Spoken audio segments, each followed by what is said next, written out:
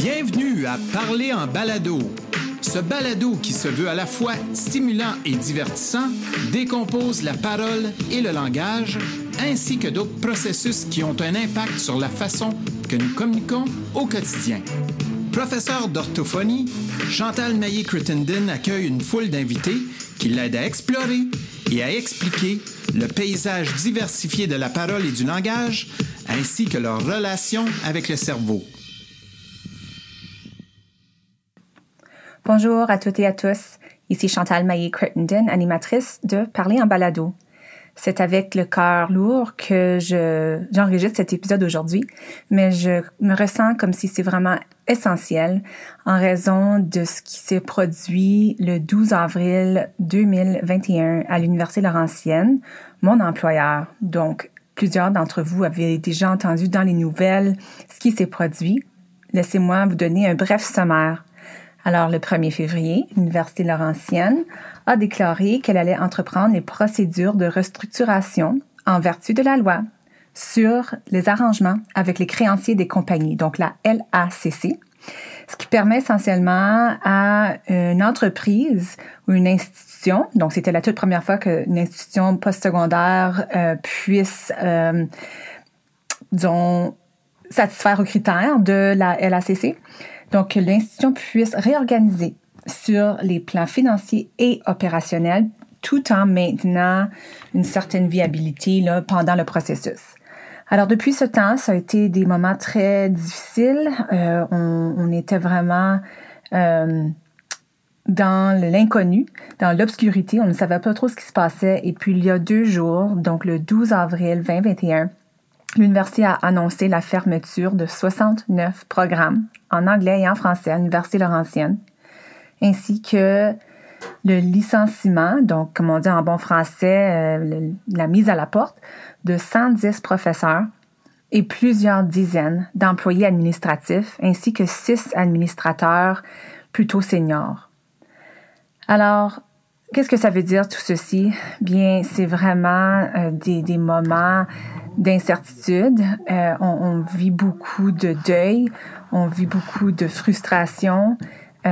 D'ailleurs, si vous vous retrouvez sur le site web de l'Université Laurentienne, vous allez remarquer que les programmes ne s'y trouvent plus. Ils sont déjà effacés comme s'ils n'avaient jamais existé et ça, c'est quelque chose qui est très difficile à digérer.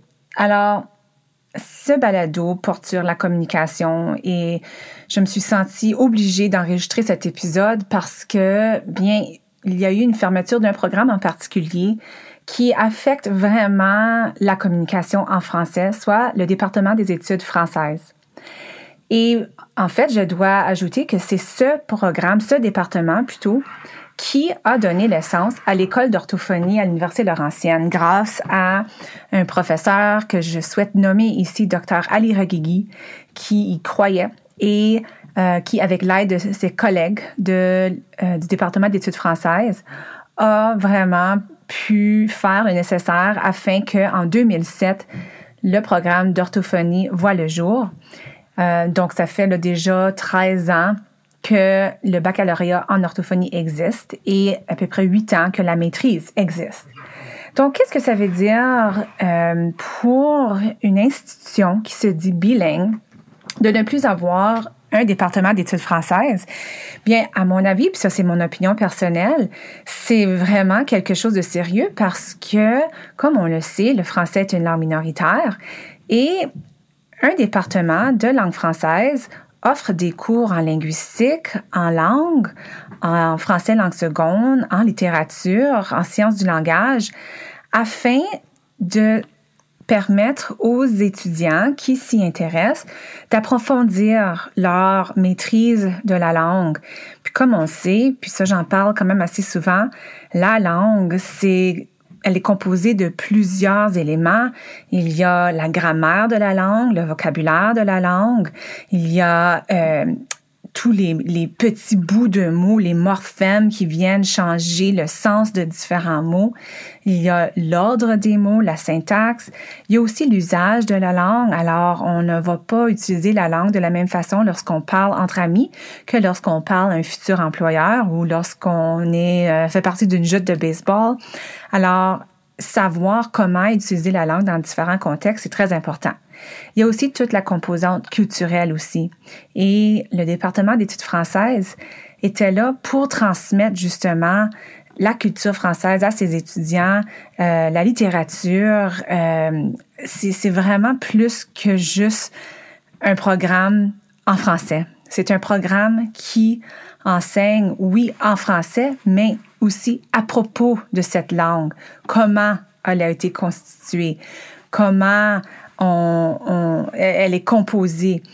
Alors, c'est vraiment important, surtout pour une langue minoritaire, d'avoir des institutions postsecondaires, des institutions élémentaires, secondaires, afin d'assurer la vitalité de la langue. Puis ça a été démontré à maintes reprises. Alors, oui, on peut quand même avoir une institution sans un département d'études françaises, mais vraiment se nommer institution bilingue, bien là, je questionne. Alors, pour moi, personnellement, comme professeur agrégé à l'école d'orthophonie, je trouve ça vraiment problématique et j'espère qu'il va pouvoir avoir des occasions de démontrer la nécessité du département des études françaises au sein de cette institution postsecondaire-là. Une chose qui est importante à préciser est que dans une communauté linguistique minoritaire, c'est difficile. C'est difficile bien apprendre le français, que ce soit ta langue maternelle ou ta langue seconde, mais c'est encore plus difficile la maintenir parce qu'il y a très peu d'occasions de parler la langue dans la communauté. Souvent, les gens, même dans les écoles de langue française, jouent ensemble dehors à la récréation en anglais, se parlent dans les couloirs en anglais. Après les heures de classe, ça va souvent communiquer par les médias sociaux en anglais, visionner des vidéos YouTube, des émissions télévisées en anglais. Alors, c'est toujours un défi et moi, je travaille étroitement avec plusieurs conseils scolaires de la région, des garderies, pour justement trouver des façons de franciser les jeunes. Donc, écoutons un bref extrait d'un jeune de la 11e année de la région du Nord-Est qui explique en anglais pourquoi il s'exprime plus aisément en anglais, malgré le fait qu'il provient d'un foyer francophone, endogame, donc les deux parents sont francophones, et qu'il a fréquenté des écoles de langue française depuis la maternelle. Hi there. Can you tell me what grade you're in? I'm in grade 11. In grade 11. So in grade 11, do you find that when you talk to your friends, it happens mostly in English or in French or a little bit of both? Definitely mostly in English. Mostly in English. Why do you think that is? It's come to a point where it's more natural now to speak English even in a French school. Why do you think that is? Because we've gotten so used to it. It's almost like it feels awkward to speak French. Like, I have some friends that are more French than English, and I usually talk to them in French. Mm-hmm. But everyone else, everyone just speaks in English. Okay, and if I had to ask you what you feel the most comfortable speaking, if you had the choice? I'd have to say it's English. It's English. You feel more comfortable in English? With my friends, yeah, for sure. With your friends. What about with your family? With my family, it's French. Okay. Do you find that it varies depending on the context? Like when you're at school, is it the same at lunch as in class, or? Yeah, it's just English everywhere. Even in class? Yeah. Yeah, and what happens when they speak English in class with their teacher? Well, I speak to my teachers in French, except for, my English teacher. Mm-hmm. But if they speak English to a teacher, they usually get told to speak French. Oh, they do? Okay. Do you find that it varies depending on whether your friends speak French at home or not? Not really. No, it's mostly just, even if the people that I'm with speak French at home, I still speak to them in English because everyone just speaks in English. Mm-hmm. And you don't know why that is? It's just everyone's used to speaking English. Okay. Thank you. You're welcome.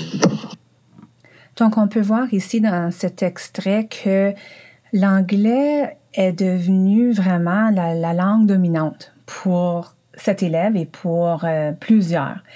Et de par mon travail avec les divers conseils scolaires, c'est devenu très évident que c'est le cas pour plusieurs élèves et même beaucoup plus tôt que la 11e année. Alors, pourquoi, vous allez vous demander? Bien, il y a de plus en plus de couples exogames, donc où un parent parle le français, l'autre parent parle l'anglais.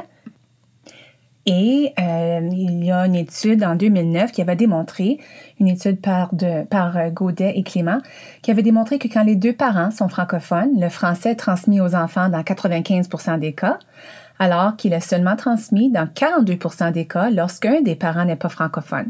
Donc ça, c'est une des raisons. Mais l'autre raison aussi est que depuis 2010, il y a de plus en plus d'élèves qui ne satisfont pas les critères d'admission dans les écoles de langue française en raison du fait qu'il y a moins de foyers francophones. Alors, les écoles sont obligées de mettre sur pied des comités d'admission qui vont ensuite étudier les dossiers et déterminer si l'enfant peut quand même être inscrit dans une école de langue française, même si cet enfant-là parle très peu le français.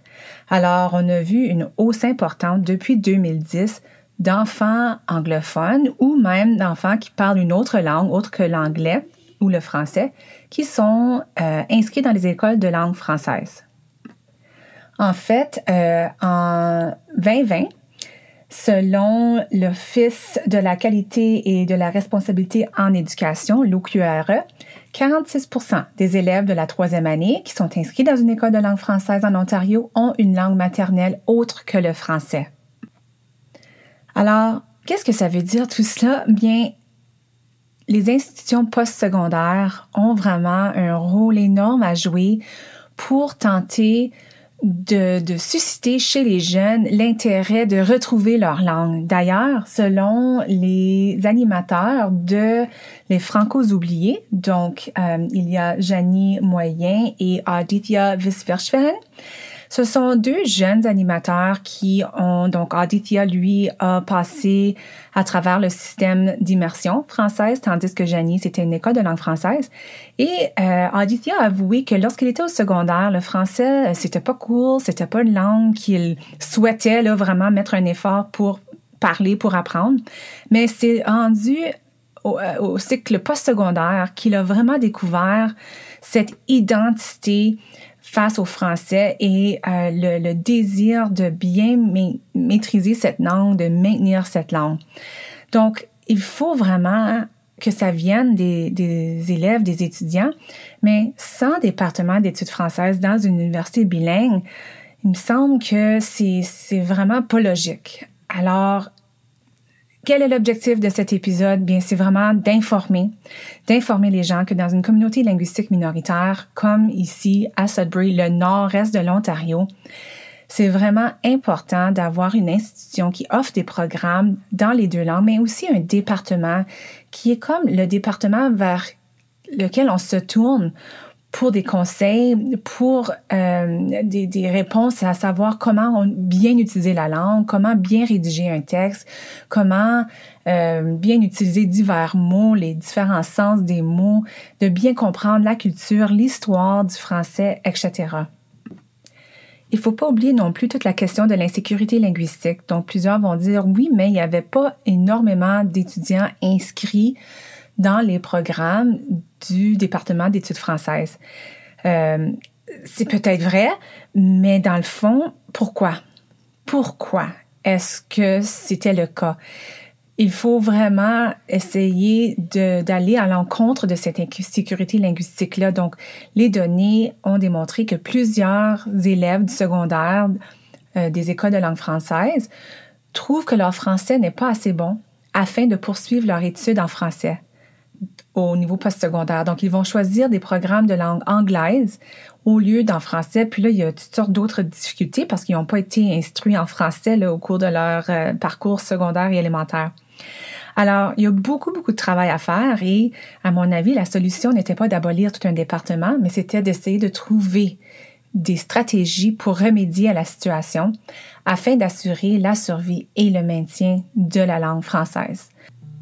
En fait, j'ai rédigé un billet sur les médias sociaux puis j'ai utilisé l'analogie du sauveteur à la piscine.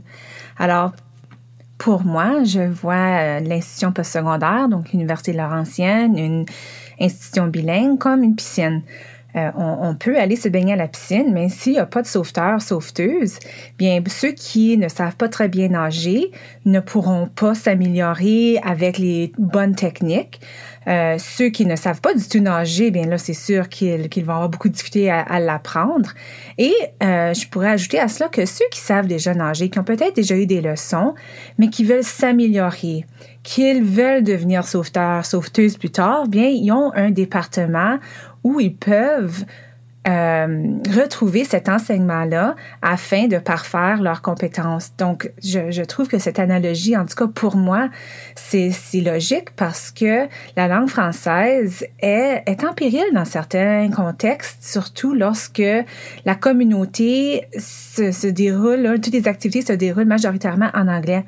Alors, il faut un sauveteur, là, si on veut, dans les institutions postsecondaires pour assurer le maintien, la survie de cette langue.